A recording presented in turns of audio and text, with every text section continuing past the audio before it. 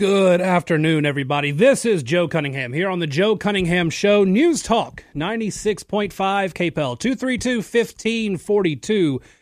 If you want to be part of the conversation, I wish there was something to talk about today, but alas, there's no real important breaking news out there. Nothing that has been simmering since last night. Nothing. Y'all know I'm joking. We have to talk about it. We have to go into the biggest national story of the day, and that is, of course, the impending indictments against Donald Trump. Now, to be clear, everybody's saying Trump has been indicted. What we know is that the grand jury has voted to indict Donald Trump. We don't know specific charges.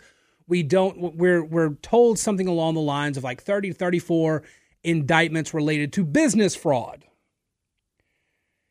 This is where things are legally dubious, and we need to talk about the legal dubiousness of this, because you will notice that business fraud is a state-level crime.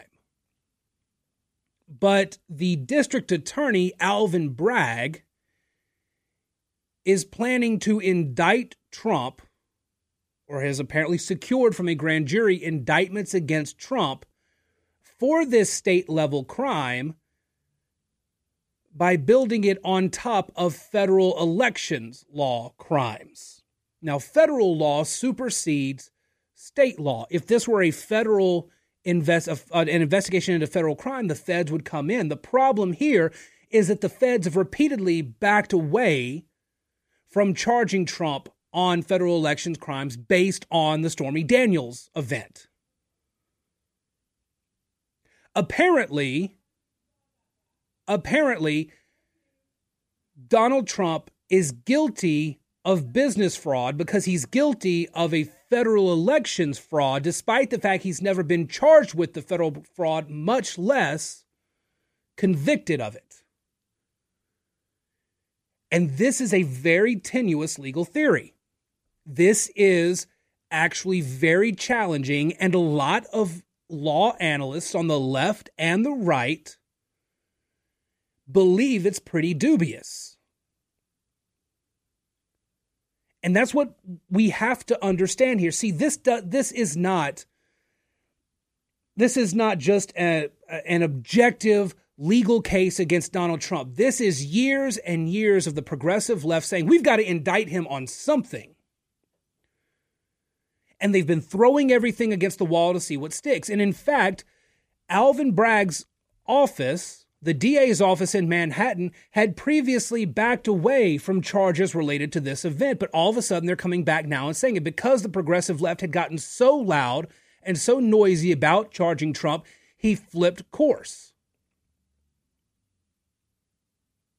And he's now going after this. And his entire case seems to be built on the testimony of his former attorney, Michael Cohen, who is a convicted liar, has been convicted of lying to the feds, to Congress. And that's what the case is built on. Now, most of you listening right now may be confused because you know that two things are true. Thing number one that's true: I think this is nonsense. You hear me saying that right now. But the other truth here is that you know I'm not a fan of Trump. So I am sitting here defending Trump in this. Now, that doesn't mean I think Trump's not guilty of anything here.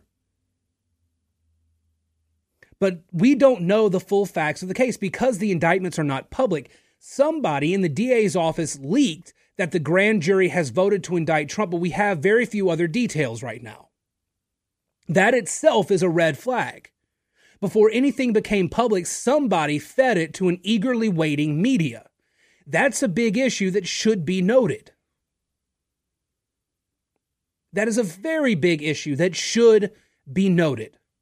Somebody leaked it to the media because they knew the media would take it for the weekend and run with it. That would be the big story over the weekend. That's why it leaked on a Thursday night, so it could be the news headlines for Friday, so it could go into the weekend keeping it strong, despite the fact that Trump himself will not be taken into custody until Tuesday. Trump will turn himself in on Tuesday when the indictments will be read.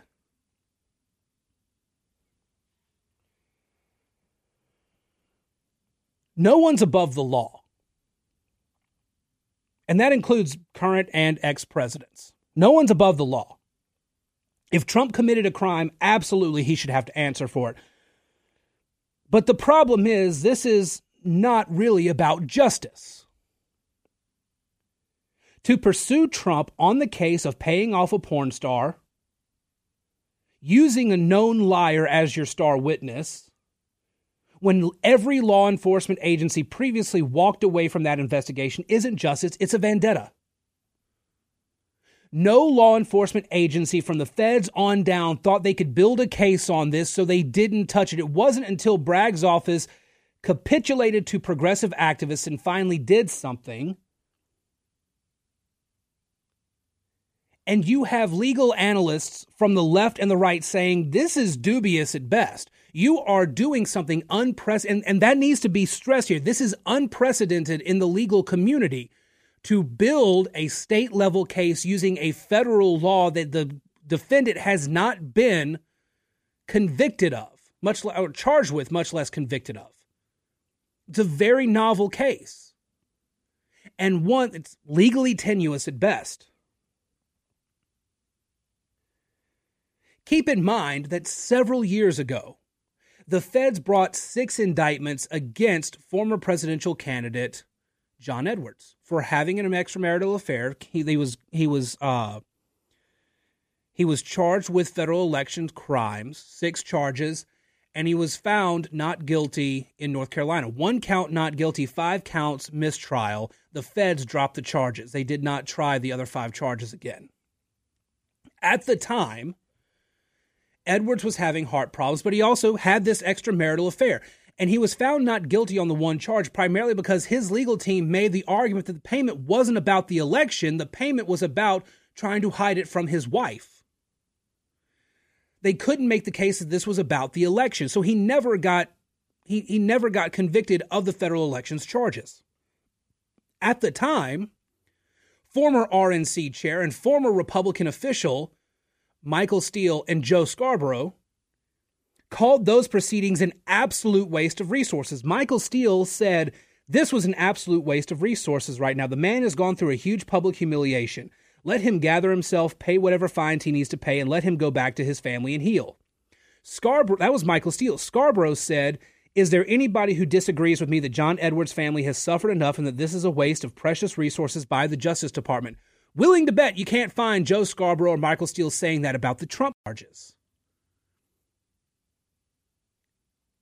Keep in mind also that Alvin Bragg's office has said on multiple occasions they can't they can't pursue gun charges because they are low on resources right now, but somehow they found the resources to charge Trump with these 30-something indictments, likely misdemeanors on a state-level crime, just to fulfill the vendetta that the left wants to fill against Donald Trump for the crime of ultimately beating Hillary Clinton in a campaign in 2016.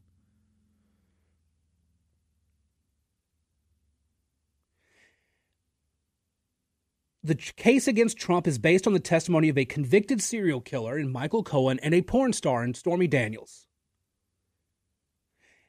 It's centered around falsified business records, using campaign finance as the tool to have accomplished that crime. The idea is that the business records, the money actually came from the Trump business to pay off Stormy Daniels, but that those business expenses were actually an in-kind contribution to the Trump campaign because the whole reason to pay Stormy Daniels off was to keep that story out of the media and to help his campaign. So they're building this case. They're building a case for one set of crimes on another crime he hasn't been charged with. It's weaponized, dumb justice at its worst. Basic vendetta politics using the justice system, using the legal system to take out a political opponent. And here's the thing. Here's what the Democrats, I think the elected Democrats in Washington, D.C. are starting to realize. Never mind the aggressive progressive base. that wants to see Trump convicted of literally anything. They want to see him charged, indicted, convicted of something. They don't care what, they just want the man in prison. That's what they're looking for. But Democrats know Alvin Bragg has just given Donald Trump a major fundraising opportunity. He raised $1.5 million within days of the story that he would be convicted or indicted coming out, of his arrest coming out. He raised nearly $2 million in just a couple days. Now that there is a pending indictment and that he's going to turn himself in, the fundraising is going to go through the roof. If in 2024 Donald Trump becomes the nominee for president, you can bet it's not going to be as great an election for Joe Biden as you think it is. This will actually help Donald Trump. When it was just a story of Trump maybe getting indicted, maybe getting arrested, but nothing was really moving on that, there was the idea that it might help Trump, but it might not. Now that you have a full-blown set of indictments coming forward and that Trump is going to turn himself in, now you're showing vendetta politics at their worst. And that's what's happening here. 232-1542. We're going to take this break. When we come back, your calls, your messages through the KPEL app chat, all that and more of the news of the day right here on the Joe Cunningham Show. News Talk 96.5 KPEL. Welcome back to the Joe Cunningham Show here on News Talk 96.5 KPEL 232-1542. If you want to be part of the conversation or send a message through the KPEL app chat. Don't take my word for it. Okay, I know I'm a conservative commentator. Even if I've been outspoken against my distaste for Trump before, I understand some people think I'm just a right-leaning hack. So don't take it from me. Take it from the editorial board of the Washington Post. Thursday's events are the result of Manhattan District Attorney Alvin Bragg's decision early in his tenure to abandon a probe centered on the former president's business practices in favor of what had come to be known as the zombie case, the matter of a $130,000 payment made to adult film star Stormy Daniels in exchange for her silence about an affair she claims to have had with Mr. Trump about a decade earlier. Mr. Trump denies the affair. Check writer Michael Cohen, Mr. Trump's longtime lawyer and fixer, pleaded guilty to crimes related to the payment in 2018. Though the precise charges are not yet known, it's expected that prosecutors are now going after his boss for supposedly covering up his reimbursements for the favor. Falsifying records in this way is usually a misdemeanor in New York, but if it was done to cover up another crime, it can turn into a felony. The idea here is that it is hush money payment constituted an improper political donation because it benefited Mr. Trump so close to the election.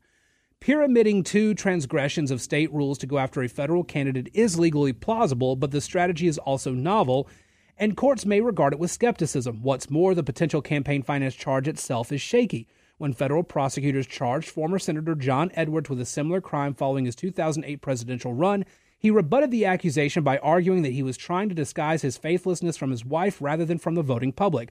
The trial ended in an acquittal on one count and a hung jury on others, at which point the Justice Department dropped the charges. Breaches of campaign finance law undermine democracy and deserve to be taken seriously, yet the potential downsides of failing to indict Mr. Trump ought to be taken seriously too. This prosecution is now bound to be the test case for any future former president, as well, of course, against proceedings against the former president in particular, of which there are plenty. The Washington Post is skeptical. And they're not exactly conservative hacks. 232-1542. We'll be back in just a moment, or send a message to the KPEL app after this news break here on News Talk 96.5 KPEL. Welcome back to the Joe Cunningham Show here on News Talk 96.5 KPEL 232-1542. If you want to be part of the conversation, some breaking news in the Fox News Dominion voting system lawsuit against Fox News. A Delaware judge has denied Fox News' motion for summary judgment and has granted, in part, Dominion's motion for summary judgment. Dominion wins on falsity of statements and Fox News Corporation publication, Fox Corp publication, actual malice damages to be determined at trial. So essentially the judge is saying that Dominion's case can move forward. Fox News, you cannot dismiss. Here is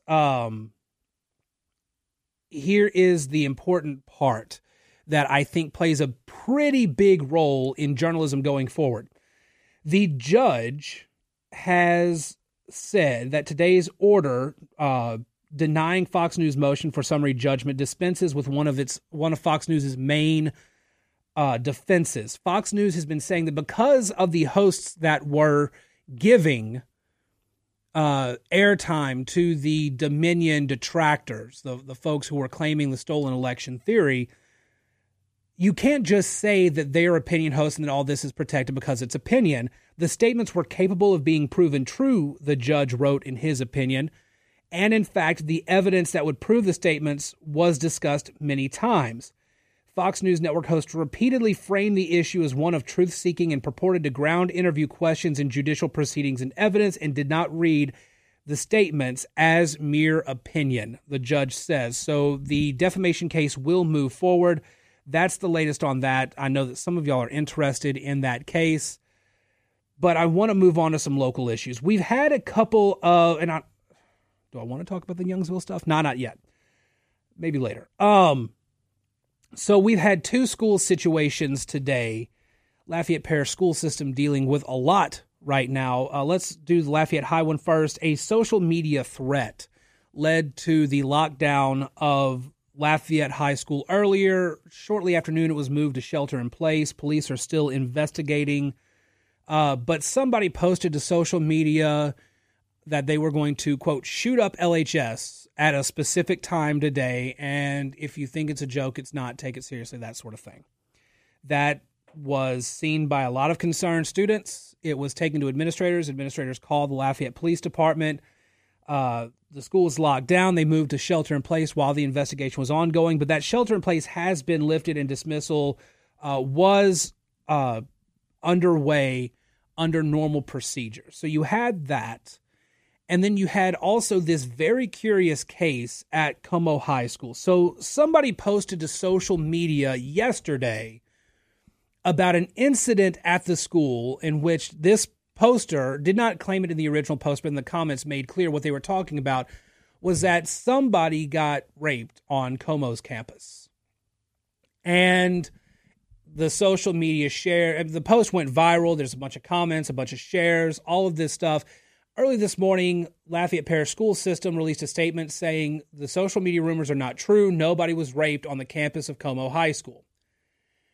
Not too long after that, Lafayette Police Department confirmed that they were investigating and had made an arrest of a juvenile for sexual battery.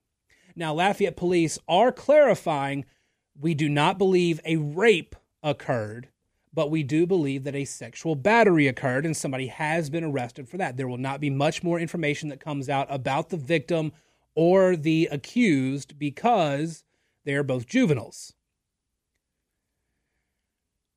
That's where we stand on that. But again, the larger issue here is how quickly things have deteriorated this year in terms of all the threats that have been leveled at schools. And let me start by saying that at least in Lafayette Parish, kudos to Lafayette Parish for taking every threat seriously. And I really want to stop. I need to stop and commend this. The Lafayette Parish Sheriff's Office, which is in charge of the School Resource Officer Program, working with the Lafayette Police Department, both agencies have responded very quickly. Both agencies have been responding efficiently. There have been efficient plans that have been laid out. Nobody wants another Uvalde. Nobody wants another Covenant school. Everybody is working to take every threat seriously. And that's a good thing. The problem is not lack of law enforcement in our schools like you see elsewhere in the country. There's a big national conversation right now, once again, about putting police officers in schools. And yes, I believe in the School Resource Officer Program. I do. I absolutely believe it. There are great SRO officers in Lafayette Parish. They do a phenomenal job. I've worked alongside them. I've spoken to several of them. It is a program that has done very well in Lafayette Parish in not only locking down the schools when there's a threat, but getting them into shelter in place and eventually moving them out by investigating quickly but efficiently. The problem in Lafayette Parish, the problem in surrounding parishes, is not so much law enforcement or lack thereof. The problem is still cultural. The problem is still that students do not take this seriously. If they are actually threatening to shoot up the school, if they actually plan on doing it, there is a deep psychological problem there. It goes to the mental health stuff that I've been talking about for a couple of days on the Nashville story. There is a mental health issue when you lose connection with humanity to the point where you can effortlessly make the decision to take another human life. That is a mental health problem. That is a level of social emotional detachment that is in desperate need of therapy at the least.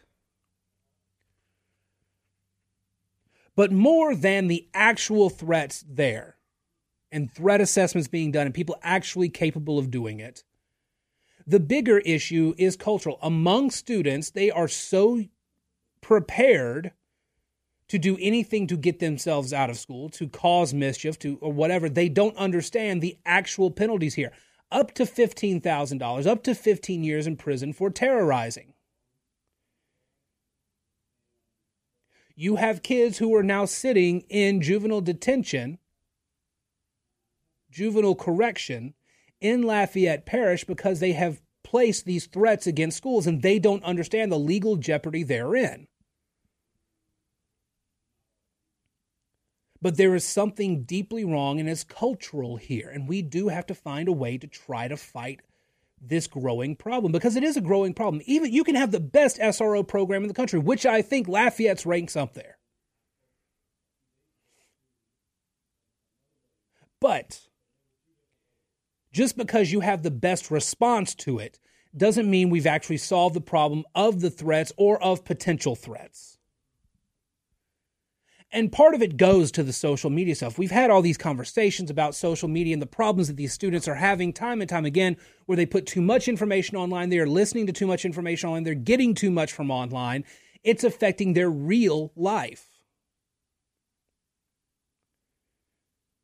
The students who are taking part in these threats are doing so because they've kind of lost a connection with the real world. And they don't understand the real world consequences to these actions. And living a very online lifestyle, like a lot of these kids do, is leading to a disconnect from reality. We have these problems with social media apps because we have lost connection with each other. And so when you lose connections with each other, when you start making these decisions as a kid or even as an adult to place a threat against somebody else because somebody's wronged you and you're not considering the consequences of making the threat, you've lost that connection. And it's very hard to get that connection back once it's lost. You have to be fully ingrained back into society in order to be able to see that you've done wrong.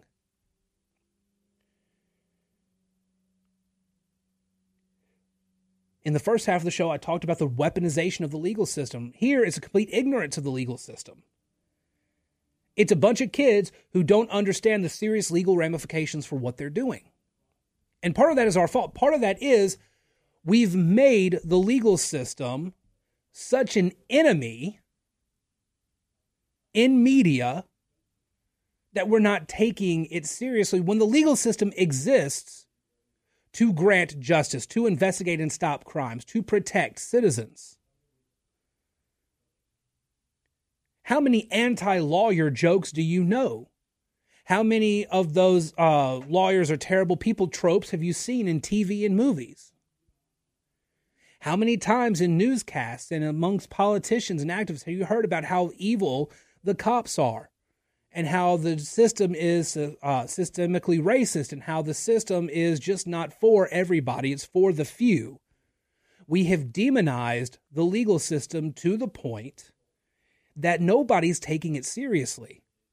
And that's being passed on to the kids who don't take it seriously. And as a result, they call in these threats, they post these threats to social media because they think only in terms of the online world and never really think about the seriousness of the real world around them. All because we've undermined the system in our media. I guess I've been on a Robin Williams kick recently because I referenced The Birdcage and Mrs. Doubtfire the other day. What about the movie Hook?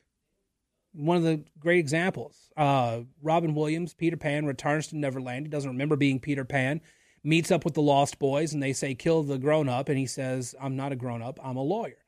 And they say, kill the lawyer. And he goes, I'm not that kind of lawyer. That kind of trope exists because we have just absolutely diminished the legal system. Part of it is, frankly, all those billboards on the interstate. We don't take them seriously. They're just money chasers. That's the idea that we come to because we see them constantly advertising on billboards, on TV, on radio. They're just chasing money, chasing settlements so they can make a quick buck. That's the kind of trope we keep putting out there. And yeah, I'm not a fan of trial lawyers, but it's still a trope that's pushed by the media, and it undermines the legal community as a whole. And these kids don't take the legal system seriously. I'm a huge Batman fan, a Batman nerd, frankly. And the premise of Batman is that the cops were so corrupt at the time that somebody needed to step in and do it. And so we've got this trope of the corrupt cop, or now the trope of the racist cop. And that's what's being pushed time and time again out in the media. That's the focus of the conversation. Is whenever we think about cops, we think about the cop who put his knee on the back of a victim's neck. We talk about the cop who shoots an unarmed black man in the back. We talk about hands up, don't shoot. We talk about all these things that have just evolved in the media. And at the end of the day, here's the problem. Nobody in our schools takes the legal system seriously. And so they call in these threats. They think it's a great laugh, everything. Sure, kids have gotten arrested in other parts of the parish, but that was just them overreacting to some stupid online threat. Watch me do it too. And then this person gets arrested and charged with a crime that can land them in prison for 15 years or make them have to pay up to $15,000. When you don't take the system seriously, the system will come and bite you in the butt because you don't understand just how serious these problems are. And that's what we're seeing. The legal community, our police, our lawyers, our judicial system has been undermined on one side and weaponized by the other. And as a result, nobody trusts it. And that's a damn shame because we keep having these problems in our schools. 232-1542. We'll be back in just a moment here on News Talk 96.5 KPEL.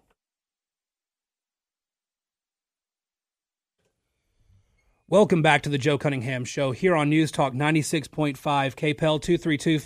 232-1542 if you want to be part of the conversation. In fact, let's go to the phone lines now. Hi, welcome to the Joe Cunningham Show. Who's on the line? Hello? Hi, this is the Joe Cunningham Show. Hello. I wanted to add my 2 cents to whatever the person ahead of me was saying.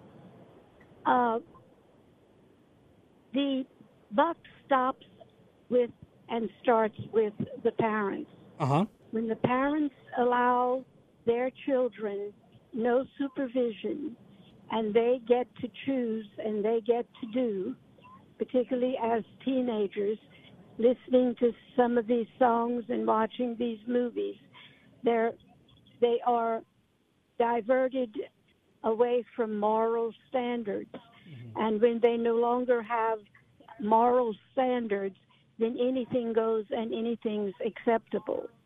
Yeah, absolutely. It's a big problem in that we have a lot of absentee parents out there who aren't, and the kids themselves may be in a 2-parent nuclear household, but the parents just aren't there raising their kids with the right morals, with the right expectations. And so you see all of this undermining of the system, the kids don't care. They're not going to take it seriously because the parents aren't taking it seriously when they do something wrong.